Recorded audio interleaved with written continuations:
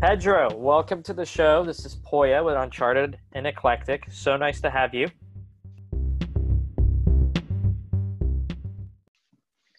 Thank you for the invitation, Poyo. I'm super excited to spend some time with you.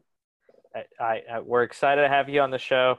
For those of us that don't know you, Pedro, I know you have a very interesting back uh, story about how you got to the Valley. So let's maybe start there. I'd love to just allow you to kind of share a little bit about your background, your upbringing, where you grew up, and where you are at the present moment. How did you get here? Yeah, it's definitely a funny story. I moved to California 8 years ago. I'm originally from Brazil.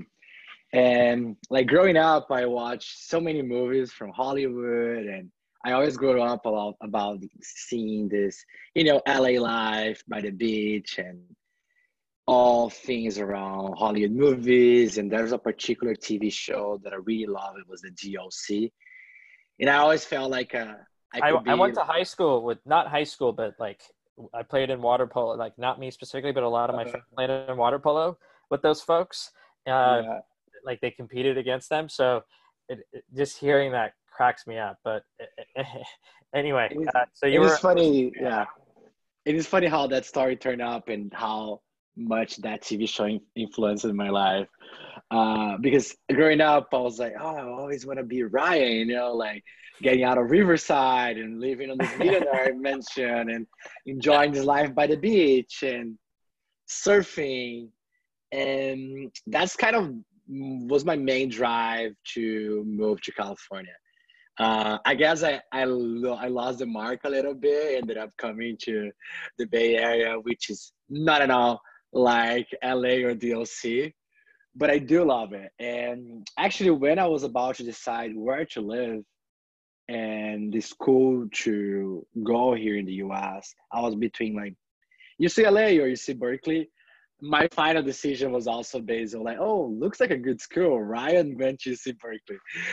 Joke aside, but that's how much that impacted my life growing up and seeing that potential of a life that I could have if I was focused enough and work towards that life. And because my hometown was very different, right? I come from this countryside city in Brazil that is very laid back.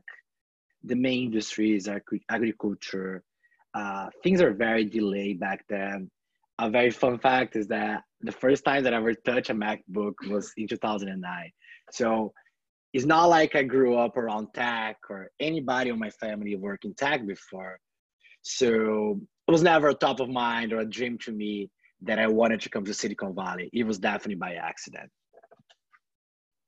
well, we're glad you somehow landed in the Bay Area and Silicon Valley and not Southern California or by the beach. So Yeah. glad to have you. And it's funny to hear how sometimes the MTV shows or the movies and TVs we watch influence our childhood. One of the things that I find fascinating in your story is coming from a completely different background than I would say is a little unique in comparison to other people about how you landed in the U.S. and frankly how you got your job at Zendesk. So give us a little bit of context on how you ultimately were able to kind of get your first role at Zendesk at such a early stage of that company's success. Sure thing. I feel like I didn't have that tech driven background, but I always felt very entrepreneur.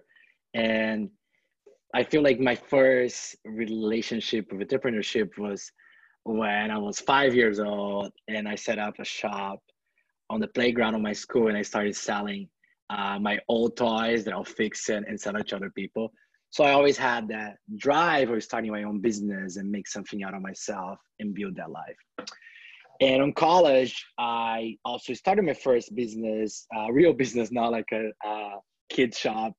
And I was starting doing event production. And then from that events, we organized like, oh my words, the best parties on campus. And the biggest one, we had 3,000 people coming to the party. And we only have like three people organizing. So I always had a little bit of like sales and marketing background and qualities that end up taking me to do this master in Berkeley. And it was a full year of program that I studied a master in marketing, business development. And after that, I had the opportunity to do an internship that I could choose between a few tech companies in the Valley. And that's how I landed at Zendesk. Back then, I started as an intern doing marketing for Brazil, which was one of the few international countries that a company was focusing on. That's how I landed my way into Zendesk. And for the ones that are not familiar, Zendesk is a service for CRM, that stands for Customer Relationship Management.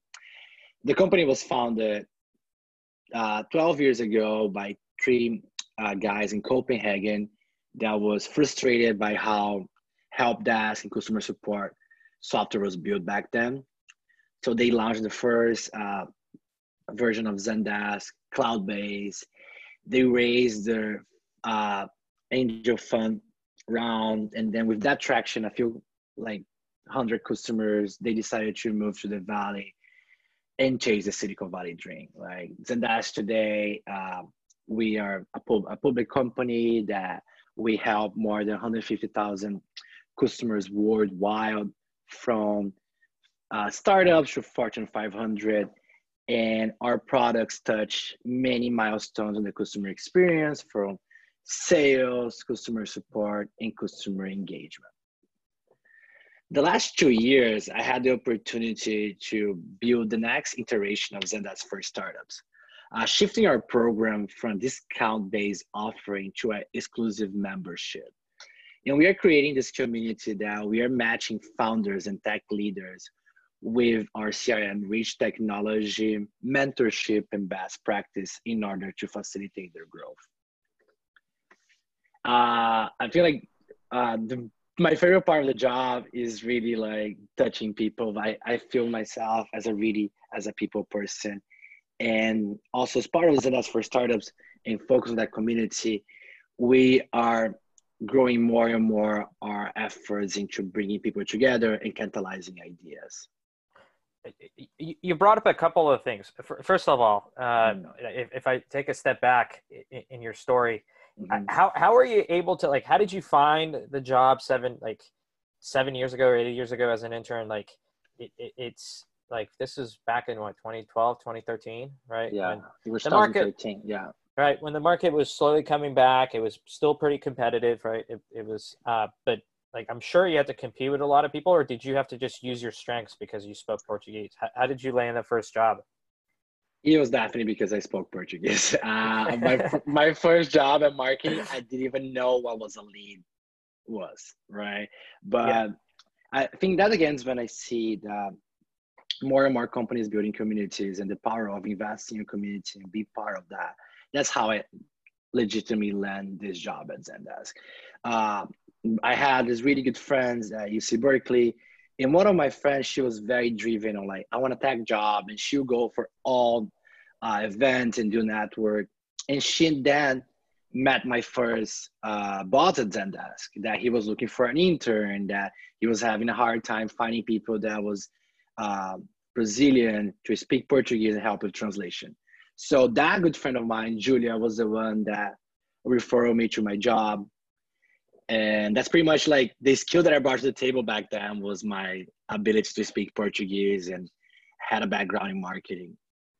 Well, it's a combination of skill and luck, right? And thanking our friends Julia. So if Right. Julia is listening, we got to give her a many thanks for exactly hiring one of the longest standing intern into pros from Zendesk. A couple of things that you brought up, which I thought was interesting. Talk to us a little bit about the two words you used in your intro was communities. Like, what's the definition of community to you?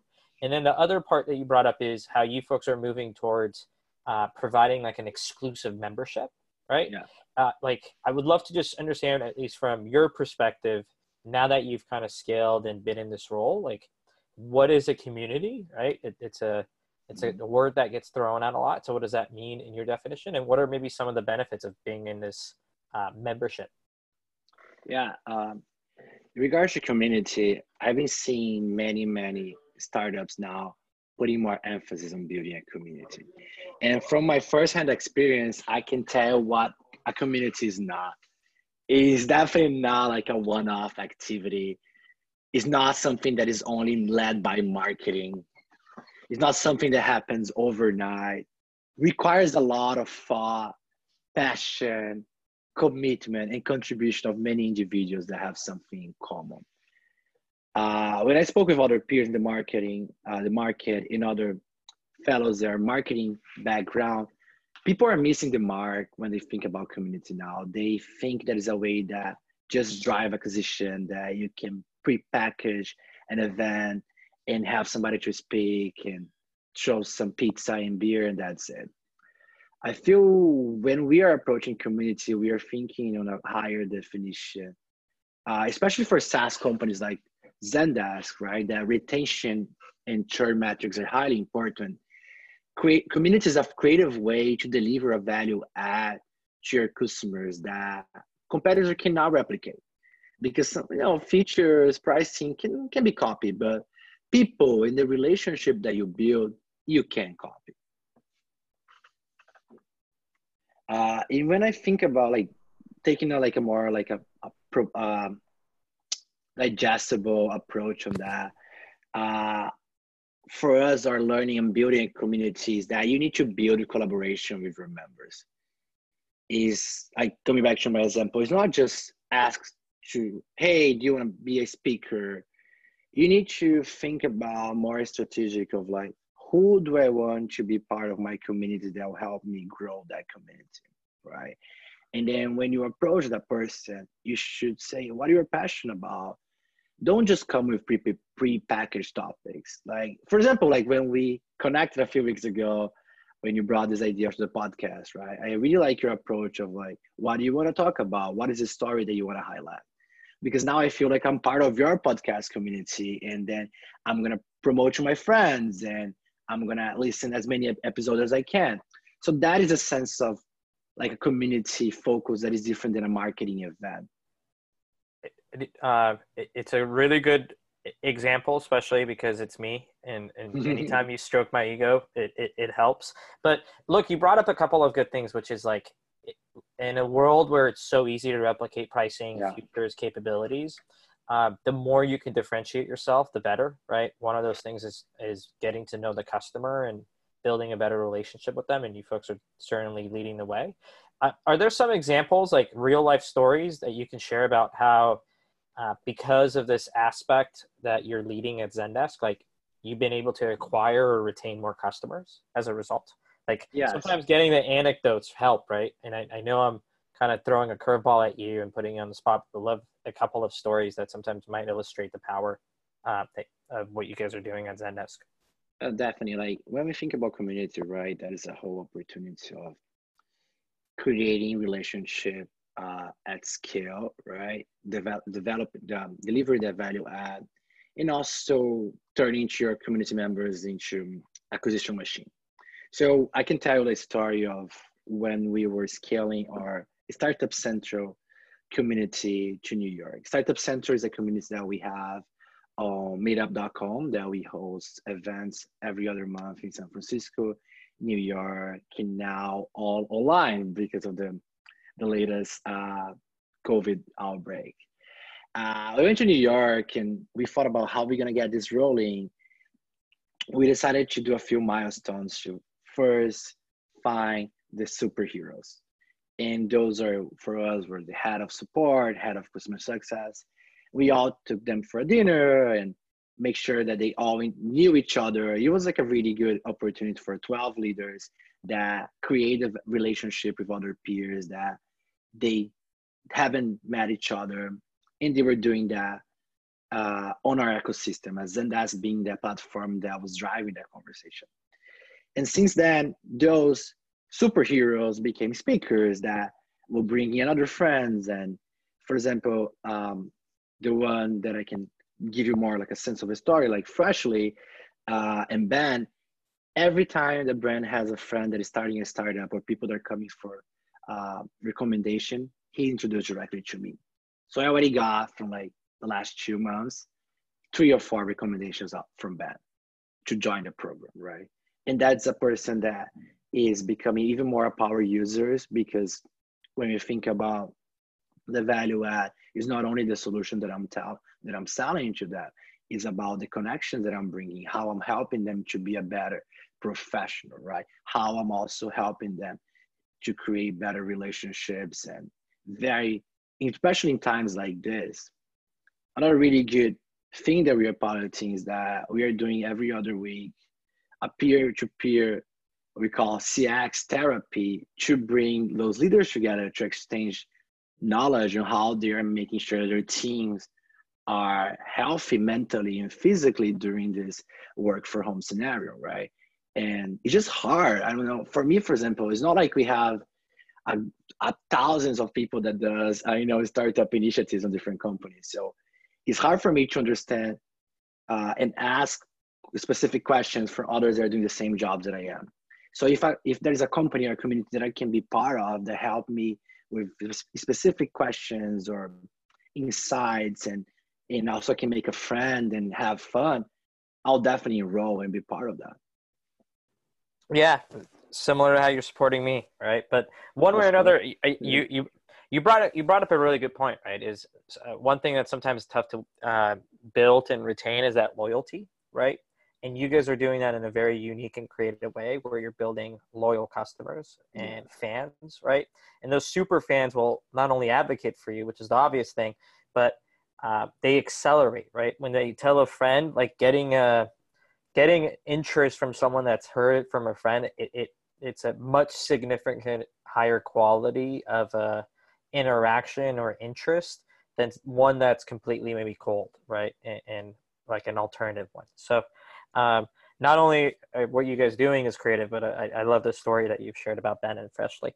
I know we kind of fast forwarded to this community aspect just because you brought it up, but I think one of the things that people don't realize, and I could be wrong, you've been the longest standing intern into full-time hire, if I'm not mistaken, at Zendesk, at least in the history over the last 12 years. Am I correct on that? I think at this moment, I'm the longest converted intern in the company. Okay. We had a lady that was like maybe a 10 years old Zendesk employee, but she left last year. So well, you're the longest standing one, and the way it looks like, you probably have a long way to go in terms of retention. So talk to us a little bit about like just your experience, right? 7 years, like I'll just tell it my story. Like I've been at maybe 10 different companies in one way or another over that time, and you've been able to kind of benefit moving up the ladder at Zendesk. So tell us a little bit about like what's been challenging, what's unique, like why has it worked so well in your favor, and whether it's an attitude thing or it's just been your personality. Talk to us a little bit about the journey. So Zendesk was my first legit job, right? My first internship. I was like, and also, are you saying like selling toys didn't count as a kid? Come on, Pedro. I don't know where that's coming from, but fair enough. Maybe I need to put that on my LinkedIn. Let's see. And on the other hand, like also Zendesk is my longest relationship, right? It's been 7 years. Like so much of who I am today was due to the phenomenal people that crossed my way, and coming as an intern that was like barely speaking English, and not even know much about tech or marketing. So much of what I built in my life, it was because of the people that helped me in Zendesk and other people that passed my way. And that's what I love about Zendesk, first, they always gave me the freedom to grow, right? They allow me to prove my value, seek the opportunity, and bring new ideas to the table. Like, as I say, I was first dedicated to the Brazilian market, but when we were seeing that we were getting really good traction, and there was an opportunity to open more countries around Latin America, I also was very self-driven to raise my hand and do jobs that I was not paid to do, Especially on a startup, you have to understand that job description is a pure documentation to get people in, right? Things change very fast, and you should be able to adapt to those changes, right? kind of like be an oracle to predict the future, where the market's going, where the opportunity is coming for you, because you can raise your hand, do the job, and when people realize you're already doing the job, they just have to hire you and pay for you, right? So that's, I feel like, what happens to me many times when during my 7 years career at Zendesk, by coming from the Brazil market to expanding to Latin America. And same with this new position that I am today. The company had shifted to going after enterprise and bigger accounts. So most of our marketing and sales and go-to-market strategy was towards those accounts. It is a whole different ball game to sell to startups, right? But I saw the opportunity to take that discount program and turn it into a whole team. We now have 12 people dedicated to startups in a 2-year period. And I had to raise my hand and say, hey, I want to do that. I've done that in some capabilities before. I have my marketing background. When I was in Brazil, I did a lot of partnership. I have relationship with VCs. I've done events. I know how to sell. Give me the chance. And by also feeling like I own, I always had the owner mentality. Like every single challenge for me was beyond a paycheck. I had to grow the Brazilian market. I had to scale our operation. And now for me, it's like, I want to make sure that Zendesk for Startups is the best program for founders and CX leaders that want to grow their operation, right? That they trust in us, not only by selecting our product, but with their time, by joining our community and mentoring the others that will grow from that, the members in this group that we are creating. So you've been able to do a lot, right? And I sense the competitiveness that comes up from kind of what you're talking about, but also the owner mentality. So where do those attributes come from? Like, in other words, like, was it your childhood? Is it because you've had really good mentors at Zendesk? Is it college? Like, what do you attribute that to? And who do you thank, frankly, for some of the qualities that have worked out for you? Yeah, that's a really good question. A couple months ago, I started with a professional coach, and we were doing this exercise of defining my essence, which was created during your childhood, right? And the pieces that was like very like frequent of my essence is like my passion, love and adventure, right? Like growing up in the city that I grew up, I always wanted to explore the world and see what was out there. And I also saw like the life that other people were having around me and didn't really interest in me. I didn't want to be like them, not on a bad way. Like I appreciate the life they have it, but I wanted something more. And I was dedicated to go after and get it, right? My parents, they had me when they were super young. So we had a lot of struggles growing up, right? They got divorced and came back together many, many times. We had a lot of like financial crisis. We didn't have like financial stability. And I grew up in a really good school. So I used to see my friends going for like good trips and having the best toys. That for me was very frustrated, but I was always very self-driven in a way that, oh, I can sit down and like cry and complain, but I can also go and get it, right? So that's when that like resiliency and self-driven of like, let me grab all those broken toys, turn into a business so I can go on a trip, right? Or let me start my own business in college because that can be my way to California.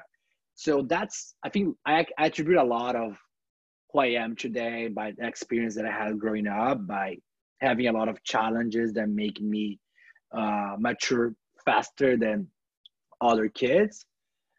But definitely because also the impact of all the great people that took their time to guide me, coach me, be my friend, or give opportunities like Julia did, and my first boss at Zendesk, Marcio, which was phenomenal, led me all the way to shape me to become like a manager, and like that could grow to international role at Zendesk, to my team today that help me be better every day, that help me understand what is a manager, and because it's a very different approach when you're like individual contributor that you can do your crazy hours and push it until you make it than when you're leading a team, right? And those are all challenges that I had through my career at Zendesk, that coming back to your original questions, that I attribute that to my essence, my experience growing up, and the luck that I have to get great people along my way. Yeah, a few things you brought up that I just want to comment on, or at least ask about. At least from your experience, one thing you attribute to is other people, right? Whether it's your mentor, Julia.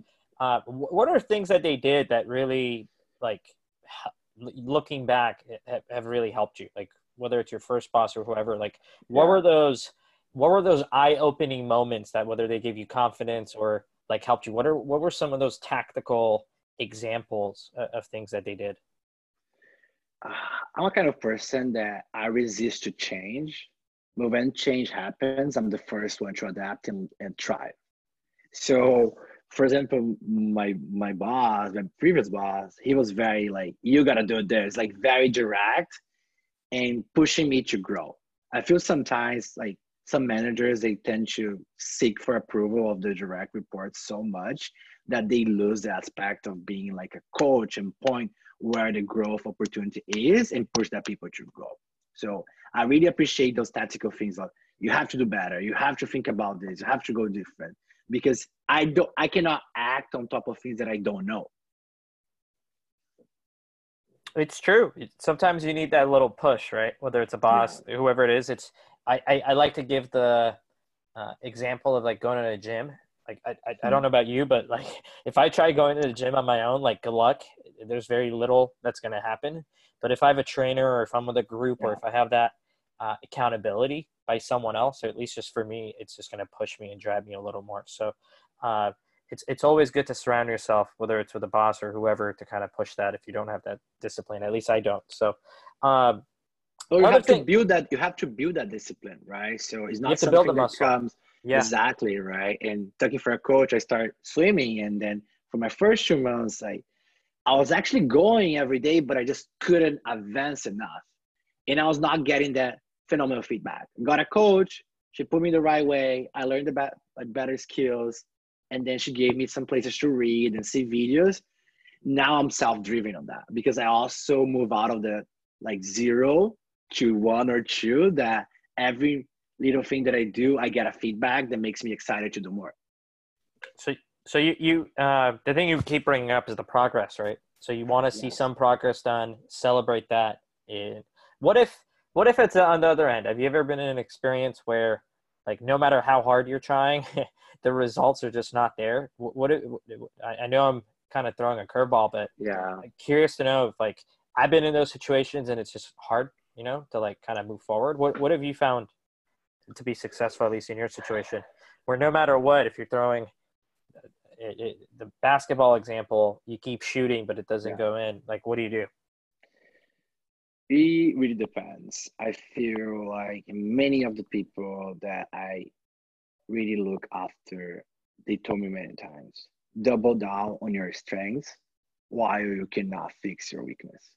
The reality is that you're not going to be good at everything, but you can, if you understand what you're good at, focus on that to make that highlight your shadow parts and your weakness, and take it from there, right? Like, there are some situations that you're not gonna be good at, and like, I tried coding, I never passed HTML, and that's not gonna be who I am, right? And I still want to have my business, I still want to build my app, but I'm gonna focus on the other part of the business that I can be really good at. Fair enough. It's true, but I always took you for a coder, so don't give up yet, Petra. I don't sell yourself short, my friend. Maybe that's a quarantine goal. Let's see. It's in this world, the way it looks like, if we're gonna stay in for the rest of 2020, why not? If that's the case, we all got to pick up different skills. So we've talked a lot about like some of the strengths and whatnot you've had. On the other end of that, what are you most insecure about, or a weakness that maybe you don't like talking about, but it's evident? Yeah. You by not coming from this MBA, Stanford background of Ivy League, I always felt insecure of like losing my job opportunities to others that are a little bit more, uh, how do you say, polished than I am. So that's definitely like something that had me through a lot of nightmares, insecurities, and a little bit of that famous imposter syndrome. But sometimes when you do a lot of these works of getting help of a coach or doing therapy, you understand that those are stories that you create to yourself. That when you get to know yourself and your strengths and the result that you get in your life, you shouldn't be afraid of that. Well put. Well put. And it's good to at least just have the hip, but at the same time, you got to play to your strengths, right? Depending on your Right. context, based on what you've said, is I used to have an old manager that used to always tell me, and the feedback they used to give me is just eliminate the noise. It's like, who cares what the person to your left doing, what treadmill they're on, how fast they're moving. It's like, you just got to do you. So it's a different approach of how you explain it, but you got to eliminate the noise and just focus on your view mirror, right? And just keep going on your path and looking back on how far you've come. Let's transition a little. I think one thing that you keep kind of throwing it out is how much you hustle and how hard you work, which is true, right? Every time I see you, you're either at an event or traveling or visiting a customer.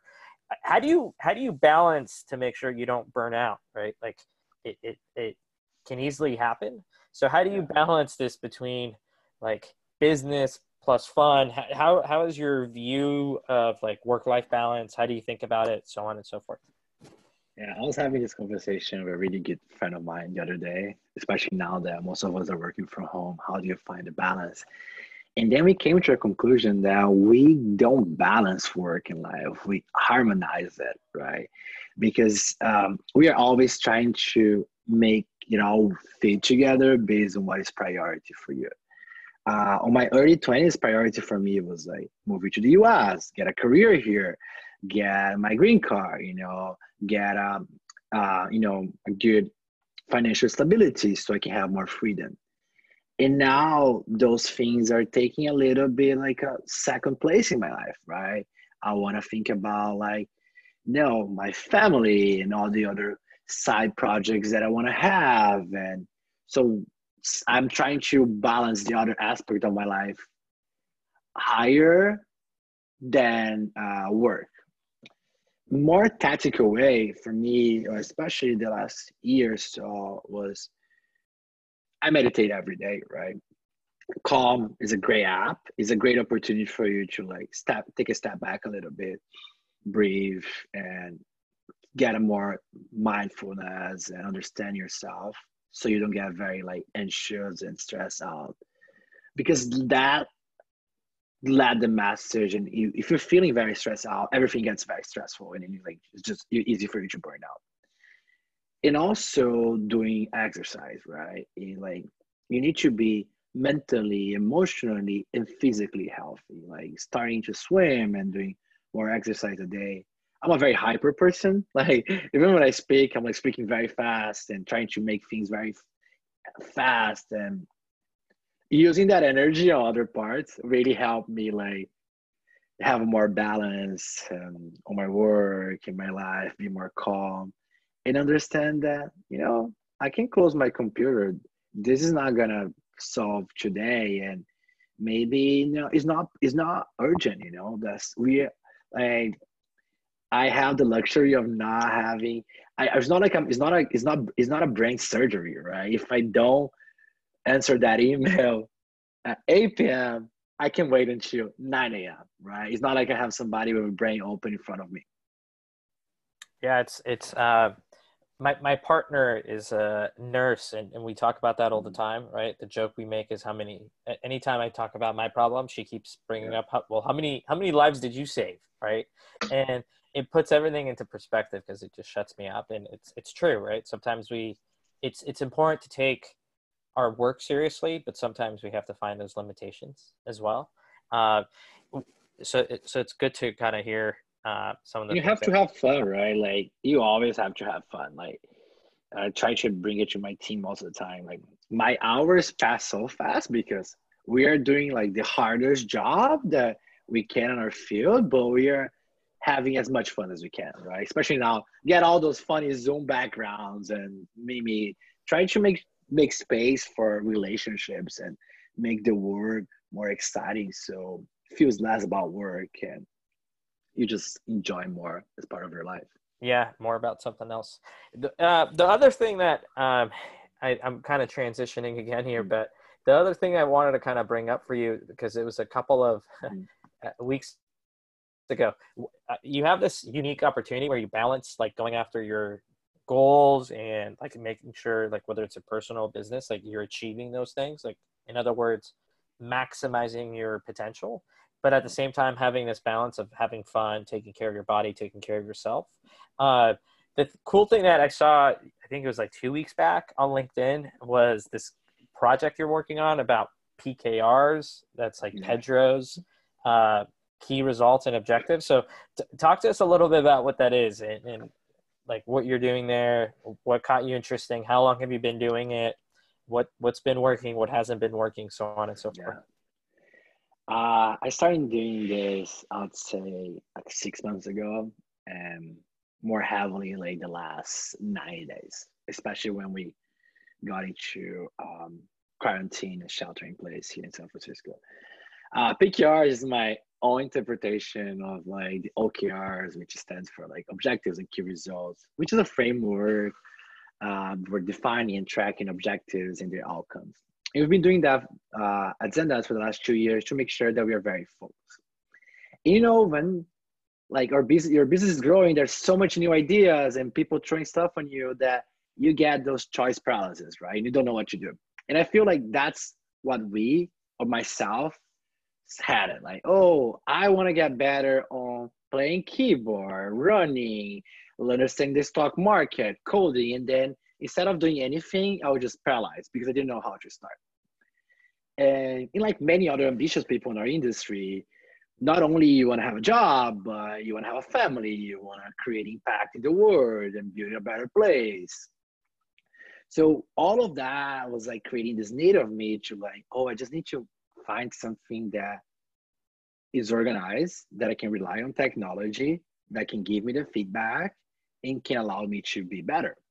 So that's how I started building this PKR that right now is still a spreadsheet that I went through all of my life and my essence and I split into 7 categories. And those are places that I really want to focus, like my career development, my family and relationship, my spirituality, my athlete performance, my wealth and social impact. And there's something new that is always like that wiggle room for happy things and exciting things.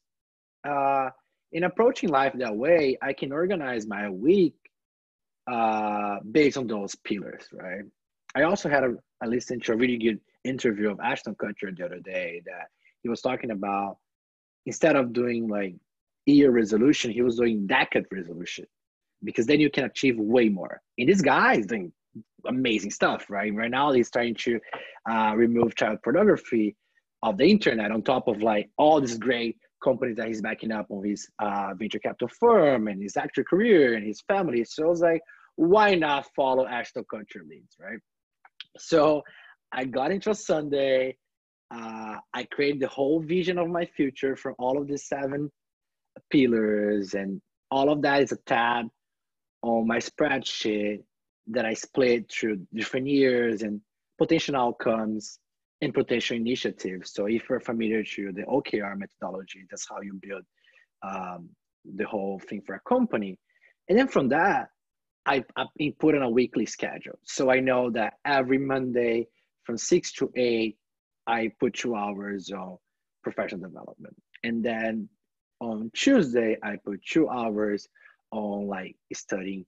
I'm right now like don't know which religions I want to do. So it's kind of like studying religion or also getting better on learning this new running way or swimming.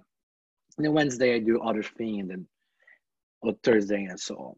And then at the end of every day, I came back and say, did I accomplish all of that? Why not? And then on a Sunday night, I review my whole week and plan my following week. The last 90 days that I've been doing this, the amount of things that I got done. I mean, total disclaimer, I'm also locked at home, but realized for me that I had that, feedback that I'll get by just ticking things out, right? For example, like all these productivity apps like Asana, every time that you click on it, goes a whole unicorn on your screen. Yeah, you made it. And I realized how that input is very important for me. I need to get a feedback that I'm making progress. So yeah. I was just saying the combination of Pedro's key initiatives as well as the quarantine has just made you a new person. Right. You're about to take over the world. Hopefully. But I see, like all these people that we see, right? Like CEOs or high performance individuals, they all have help, right? They have help from chief of staff, coach, assistant, family. And I feel like what is missing right now is, providing the same level of assistance to pave other people to reach that level, right? By providing like, reliable and consumable and affordable technology so people can optimize their day to day. It's a combination of those things. It's well put. So you bring up a good point, and I didn't want to ask you earlier, but one of the things you brought up was this transition of going from an individual contributor to management, right, and being a leader. So what helped you in that process? Because it's a shift, right? It's a mentality shift. It's night and day. Now you're responsible for other people versus yourself. So in those circumstances, like, what was helpful for you? Like, what were you good at? What did you fail at? I'm just kind of curious, like, how you were able to make that transition. How long did it take you? What were some helpful tips, whether it's books, people, maybe leadership things that Zendesk provided? Talk to us a little bit about that, because it kind of talks about sometimes how, like, the reason I ask that question is one of the things sometimes I read is we focus so much on helping the CEOs, right? Once they get to the top, and we put so much resources behind them that sometimes we forget about doing the same thing for like entry level managers or or line managers. So I would love at least just to hear your personal experience if you're open to it. Yeah. And to add on that, and managing executive is not the same as managing like associated or managers, right? It's a whole different ball game. It's not a conversation, it's a whole process. So that's something that I think people struggle a lot when they go from like, having a whole team to support them to having like a smaller team. For me, like the thing that I struggle the most is that I'm very personal and I don't even have a poker face. So I tend to just tell exactly what I think and react to things very emotionally. Not that I'm saying that people should not do that. I'm very like vulnerable with my team. I'm very clear. But you need to understand that everything that you say, there's a bunch of people listening to that. And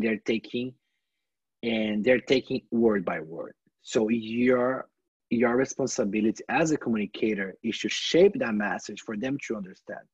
It's not a matter of like, oh, I didn't mean to say that. That's how you position yourself.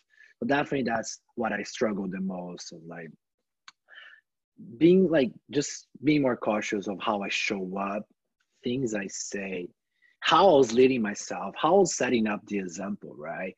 Like, I feel for me, like, if I'm expecting somebody to come to the office at 8 a.m. and leave like 5, I have to be there, right? I have to do those things.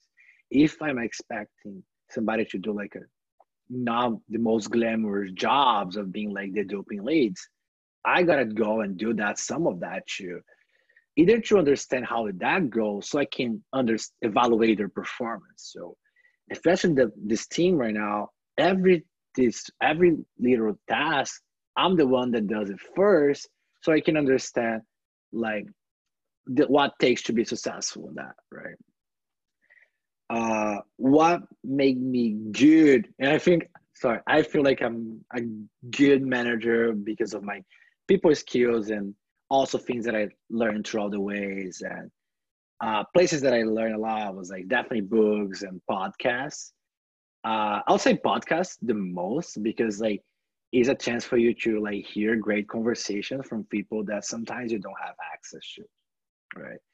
And I love to listen to people and have those conversations because sometimes in the company, if you want to reach other people, other managers, like it's very hard because sometimes people don't want to share things that are very personal, and I haven't seen any HR training that's really good, honestly. Like, so they're trying, but it lacks a lot. It lacks a little bit of more like digestible and useful tips that you get from hearing people that bring to that situation and how they overcome that. Sure. The anecdotes, the real life stories, right? The informal Exactly. sometimes settings help much more than sometimes the formal settings. I do think you need a balance of the two to teach you the fundamentals and do everything informal. For those listening, I'm just going to do a shameless plug for one of the companies I support called Plato HQ, because that's exactly what they're doing for engineering communities, and it works really well, right? Seeing the balance. But the reason I asked that question is like, some of the things that become natural, right, to people that have the soft skills, the charisma, the passion that you do. But some of the things that come out of left field that like you just don't know how to address, like how do you have a tough conversation with someone when they need to like be held responsible for something, right? How do you have those crucial conversations around performance and compensation, right? So that's the reason I asked, because I remember when I made the transition, those were the tough things to do, right? Because it's so sensitive that I was just curious, like how you were able to replicate that, whether it's through a manager, a training, or through something else. Yeah, I'll definitely buy like either like managers or like leaders in the organization having tough conversation in probably like books and ebooks. Haven't again like it's just very hard to create a template on how to have hard conversations because every case is very like unique, right? That it's just hard. And for me, like I get so emotional attached that it's just not. It's hard, right? You need to make sure that you know exactly like I think for one thing, right? You can never come back. If you see something, you have to say something because creates that snowball that you were bringing. Yeah, you did that like a month ago, but if you don't call out or don't point that out, you lost your opportunity to make a change. So shame on you as well as a manager. So that's kind of like keeping an eye on when you see that things are getting out of the route or the path, you start being more proactive on pointing out and bringing opportunities and ways to improve, right? Because also you as a manager, you should bring the opportunities and way to improve, not just say you're doing this wrong. Fair enough. Fair enough. And so I can continue with you, Pedro, for hours and upon hours, but I think we're coming to the end of our show. But before we say our goodbyes and our thank yous, we're going to go through one of my favorite parts of the episode, which is the fireaway round, where I ask a question and then you basically have 30 to 60 seconds to answer each one. Any questions? You ready? You excited? I'm excited. Okay. Let's go. Let's start with the first one. We've maybe brought him up, but a mentor you've had that's really helped you. Like, what makes this person great? Who's one person you want to thank? I definitely want to thank my first boss at Zendesk, Marcio Arnecki. He is now our VP of marketing for Americas, and he definitely find the best out of me and shape me to be who I am. And besides what he did to me, is like his whole life journey is phenomenal. He is a great leader that is influencing a lot of individuals everywhere he goes. We've all had someone or multiple people take us under their wing and help us out. Yeah. So we want to thank Marcio as well. The other question I had is, or in the fireaway round, what do you wish you had known when you had started out? This could be the new job that you have at Zendesk for startups, or it could be starting back in 2013 at Zendesk. I think overall, be less anxious and enjoying the ride. It's never about the next promotion or the next milestone, right? It's about those hours that you spend with your team, or the challenges, or the struggles that you have. Those are the good memories, because like when you get something, I tend to, whenever I get something, I realize, oh, that's it, or what's the next? So it's not about that destination, right? It's the ride. It's about the journey, right? It's about the journey. One of my favorite books is The Alchemist, Mhm. and I don't know if you've read it. Yes, you know that the author Paulo Coelho is Brazilian, right? So I, Alchemist is definitely my favorite book. I just gave it away to my current manager like last month before I went to lockdown. I was like, Kristen, here you go. And then she just like also listened to that. I read to that like yesterday. Like, I love The Alchemist. I love it. Good to know. Yeah, it's one of my favorite books. So I did not know the author was Brazilian, but your story illustrates that, right? Always focus on the journey rather than the destination or the end goal. Tell me something that is true that almost nobody else might agree with you listening. Yeah, I don't know about nobody else, but maybe there's a couple hundred people that agrees with me. Zendesk has the best holiday party in the valley. Okay. Am I getting invited to the next one? Is that here? Yeah, that's an I? invitation for you. Okay, good. I mean, if we ended up having, right? We never know. Oh yeah, you never know. Let's knock on wood, right? But one way or another, I want my invitation. For sure. What's one company doing really well from your experience and in the customer experience, the support sector, that you think could be a great inspiration for others? This could be an enterprise company. This could be a startup. This could be people in your ecosystem. What's one company that's inspired you over the last couple of weeks? Yeah, I mean, so many. It's just hard to choose, and for the sake of not putting any favorite favorite here, I'll pass that. Okay, it's playing the political answer. I'll take it. You're playing smart. You can't pick. I love all my community members and all my customers. It's like asking your parents who the favorite child is, but Right. we'll let you pass. We'll let you off the hook. What's been your favorite professional memory? That takes me back to 2016 in Sao Paulo. We had the biggest user conference at the moment of Zendesk history. And we were giving away like umbrellas as a thank you swag at the end of the event. And Sao Paulo rains a lot. Yeah. So the whole team was like, we were like maybe 15 people back then. Like, you were very united and so happy because we had reached that milestone and had done the biggest event of globally for Zendesk. So we, all of us, went on the stage like and dancing Despacito with like umbrellas. And I do have a video, and it's like one of the best memories that I have on Zendesk. Well, knowing your dance moves, I'm sure hopefully we can replicate that at the holiday party come later in the year. So I'll make sure if I get invited, that's going to be my song request. Since we let you off the hook and we let you pass a question, I'm going to ask a personal bonus question. Who's your favorite soccer player that's Brazilian? So that's something that is going to blow your mind. I don't like soccer at all. Okay. I'm basically like one of the few Brazilians that don't play soccer or like soccer. Well, one of the rarest Brazilians I've ever come across. I don't know how they let you back into the country, but all right. We'll let you off the hook. Well, Pedro, it's been great having you on the show. Appreciate you walking us through your journey. Before we say our goodbyes, I want to give you the chance. If you want to thank anybody that you haven't had the chance to thank, feel free to do so. I want to thank my whole team at Zendesk, especially to this last first startup team. Like, you are all phenomenal. Like, you're pivot to all these great challenges that we are facing and thriving to all of that, and make me have so much fun and enjoy my work. And I could not have achieved anything without your support. So huge thanks to all of you. And thanks to you, Poya, for inviting me to your podcast.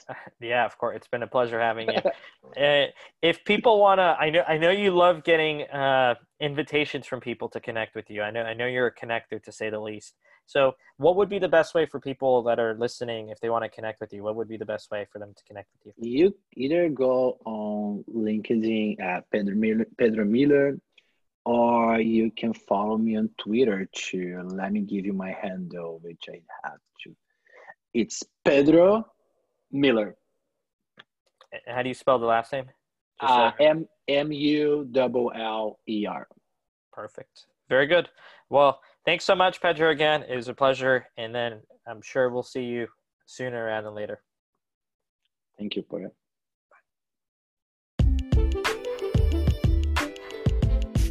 Helps engineers and engineering managers become great leaders. And how do they do that? Well, Plato helps you find the perfect mentor thanks to its network of experienced engineering leaders who work at the world's best tech companies. For a monthly fee, you have unlimited access to mentors who can help when you have challenging situations as a manager. Visit them at platohq.com.